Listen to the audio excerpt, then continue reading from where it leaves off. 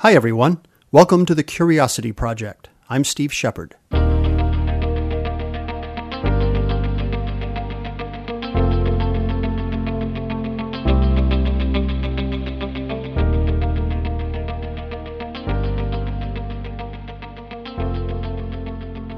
So this is the very first episode of the Curiosity Project. I want to thank you for listening. Thank you for joining us as we take this journey together. I'd like to tell you a little bit about the genesis of this series, but I should probably introduce myself first. So for those of you who don't know me, my name is Steve Shepard, and I live with my wife in weird, quirky Vermont, where life is pretty good. In fact, I'm recording this in the middle of a meadow near my home just after dawn, where I often hang out to think when I'm working on a work problem that requires a lot of concentration. It's just me and the birds, and in this particular case, the rising sun. Now, I make my living as an independent consulting analyst to the technology industry. I work with a lot of companies across a lot of industries and in a lot of countries. I advise them on strategy related to developing and deploying new technology. But frankly, that doesn't really explain what I do or why I'm doing this podcast, so I kind of need to take a few minutes to explain how I got here so that you can understand how my journey might be useful to yours. A lot of my friends tell me that I have the world's best job. Now, those same friends also tell me that I have the world's weirdest job, and they're both right, so I should probably explain why. Up here in Vermont, jobs are fairly precious. I mean, this isn't Silicon Valley where work opportunities are all over the place. So a lot of people up here do a bunch of different and totally unrelated things to make a living. They might run a small dairy farm, they might raise some chickens for eggs, maybe they drive a school bus, they operate a snowplow in the winter, and maybe they produce maple syrup in the spring. Well, I'm kind of similar. I don't do any of those things, but I am a consulting analyst, and yet I also write books for a living, 80 of them the last time I counted. I'm also a photographer, an audio program producer, a videographer, a keynote speaker, an educator, and a traveler. The truth is that many of those same friends that I mentioned a moment ago tell me that I don't really have a job because the things I do would, for most people, be hobbies. Well, yeah, I'm kind of blessed to be able to make a living doing what I love. But there's something else you should know. I've always loved stories. I love to tell them, I love to hear them, and I love to watch how they affect people around me. Now, over the years, I've collected thousands of stories in dozens of countries and languages, and I've learned a lot about why we tell them. I've also learned that a well-told story is compelling and it can cement both personal and professional relationships, drive really strong business opportunities, and frankly form the basis of influential leadership.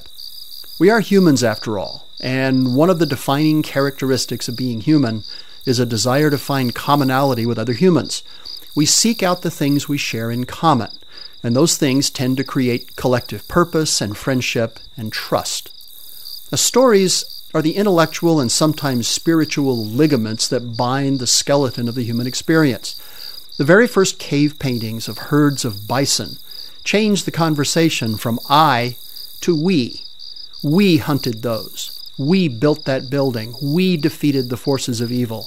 We created political change. We made a difference for that customer. We is always stronger than I. So lately, because of the nature of my work, I've spent a lot of time thinking about leadership because I honestly believe that it's largely misunderstood and all too often not done very well. Most of my work is with senior leadership teams and boards of directors, and many of them, not all by any means, but more than I would like, seem to think that leadership and being a leader have to do with longevity in the company, salary, power, or the right to be assigned a corner office with floor-to-ceiling windows and a brass plaque on the door. And yet I've learned over the years that leadership, frankly, has nothing to do with those things. In fact, some of the best leaders I've ever experienced worked at the lowest levels of the companies that employ them. They have no brass plaque on the door of their office because most of them don't have a door.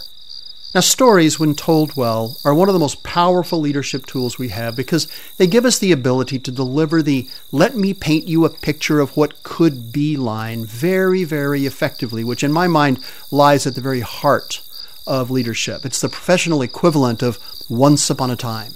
Stories let us deliver one of the most meaningful gifts that we could ever give, the permission to suspend our current reality, if only for a few minutes, to consider what could be rather than what is. As people, we cling to what we know because we know it. Letting go of what we know to reach out for the unknown is frightening.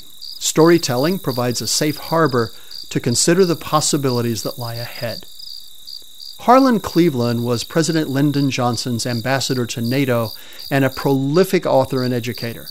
He once observed that it's only by using your imagination that you can escape the thinking person's most dangerous mindset, to consider only those futures that can be readily extrapolated from where we are today.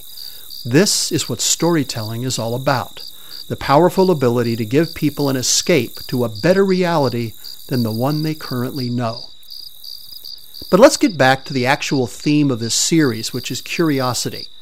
I've learned that one critical characteristic of a good leader, in fact, it just might be the most important characteristic, is that good leaders tend to naturally be curious. Not about anything in particular, they're just curious in general.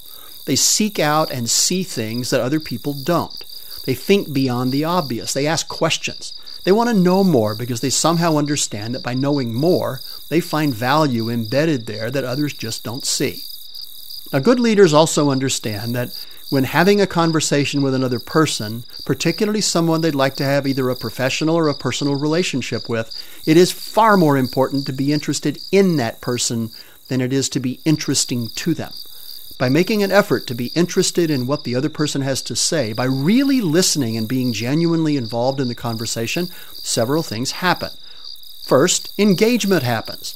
The conversation that takes place is real, which means that a meaningful exchange of information occurs and cultural common ground is found. Second, and I almost dare not say it, learning happens. When I teach photography workshops, one of the most important lessons I convey to the participants is that there's a big difference between looking and seeing. Similarly, there's a big difference between hearing and listening. Think about it. How many times have you been on a conference call or in a conversation with another person, and 15 minutes after it ends, you can't remember what it was you talked about? You might have been hearing, but you weren't listening. Listening, you see, is a deliberate act. It's a commitment to take in what you hear and make an effort to understand what it means, which translates into the gift of learning. Learning is a natural outgrowth of curiosity. Curious people are in a constant state of learning simply because they make a commitment to take in what they hear and try to make sense of it, try to put it in a context that's meaningful. And by the way, the fact that you were hearing but not listening in that situation we talked about a minute ago, it isn't necessarily your fault. One of the gifts of a good storyteller is that they provide a reason for the audience to hear, and when they tell a story, people pay attention. Finally, I just want to say that good leaders, good storytellers, good listeners tend to be good people. Mark Twain once wrote, "Travel is fatal to bigotry, prejudice, and narrow-mindedness, and most of our people need it sorely on all three counts."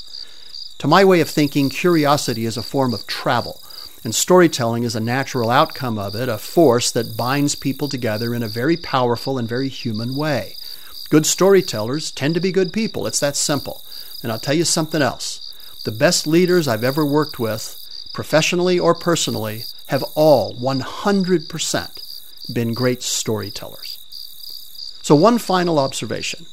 The subject matter of the story doesn't really matter. A well-told story is interesting simply because it's well told. As you'll soon discover in this series, just about any subject can lend itself to an enjoyable storytelling experience that brings value. Let me give you an example. My academic background is, it's bizarre. As an undergrad, I studied the origins of Romance languages with a focus on Spanish because I grew up in Spain and fell in love with language and culture. And I also studied biology. How's that for a good combination? Now, even though I don't work in the field, I will always be a biologist. It's where a big piece of my heart lies. And so many of the stories you're going to hear during this series will come from the world of biology. But trust me, you'll love them, I promise. But just think about it. Here I am, a professional in the telecommunications world, and yet a great deal of my thinking comes from the biology world. So let me sum this up for you. More than anything else, the podcast that we're doing is about curiosity and about becoming more curious. I don't really care what you do professionally or what level you are in your company or even how much experience you have in your chosen profession. The act of deliberately becoming a more curious person is going to serve you very, very well, and that's my gift to you. It's also a gift that we owe to our children.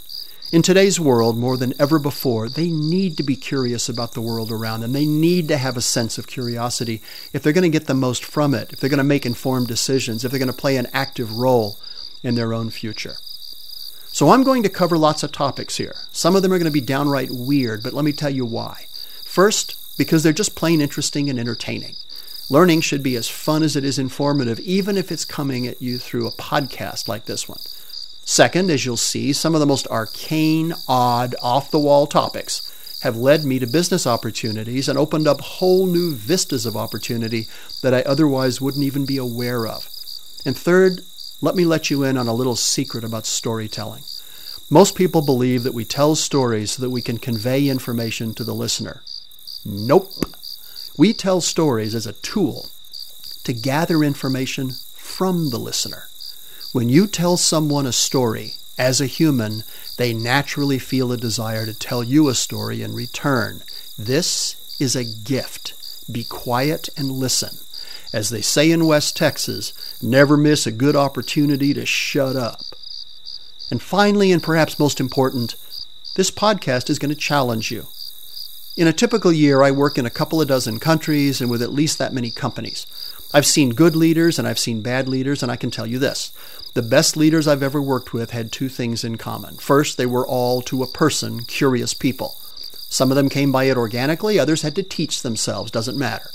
And second, every one of them was and is, as I said earlier, an excellent storyteller. You see, those two characteristics are complementary to one another if you think about it. I mean, stories are better when they're supported by deep, rich background information, which is the fruit of curiosity. And curiosity is made better when a person is a natural storyteller because, by definition, a storyteller is always looking for the next story. They think like a reporter. So in the weeks and the months ahead, I'll share stories with you that will make you think, laugh out loud, ponder, and more than anything else, want to know more. I hope you'll hang around for the ride because we're going to have a lot of fun. I hope you enjoy the series. For the Curiosity Project, I'm Steve Shepard. See you in the next episode.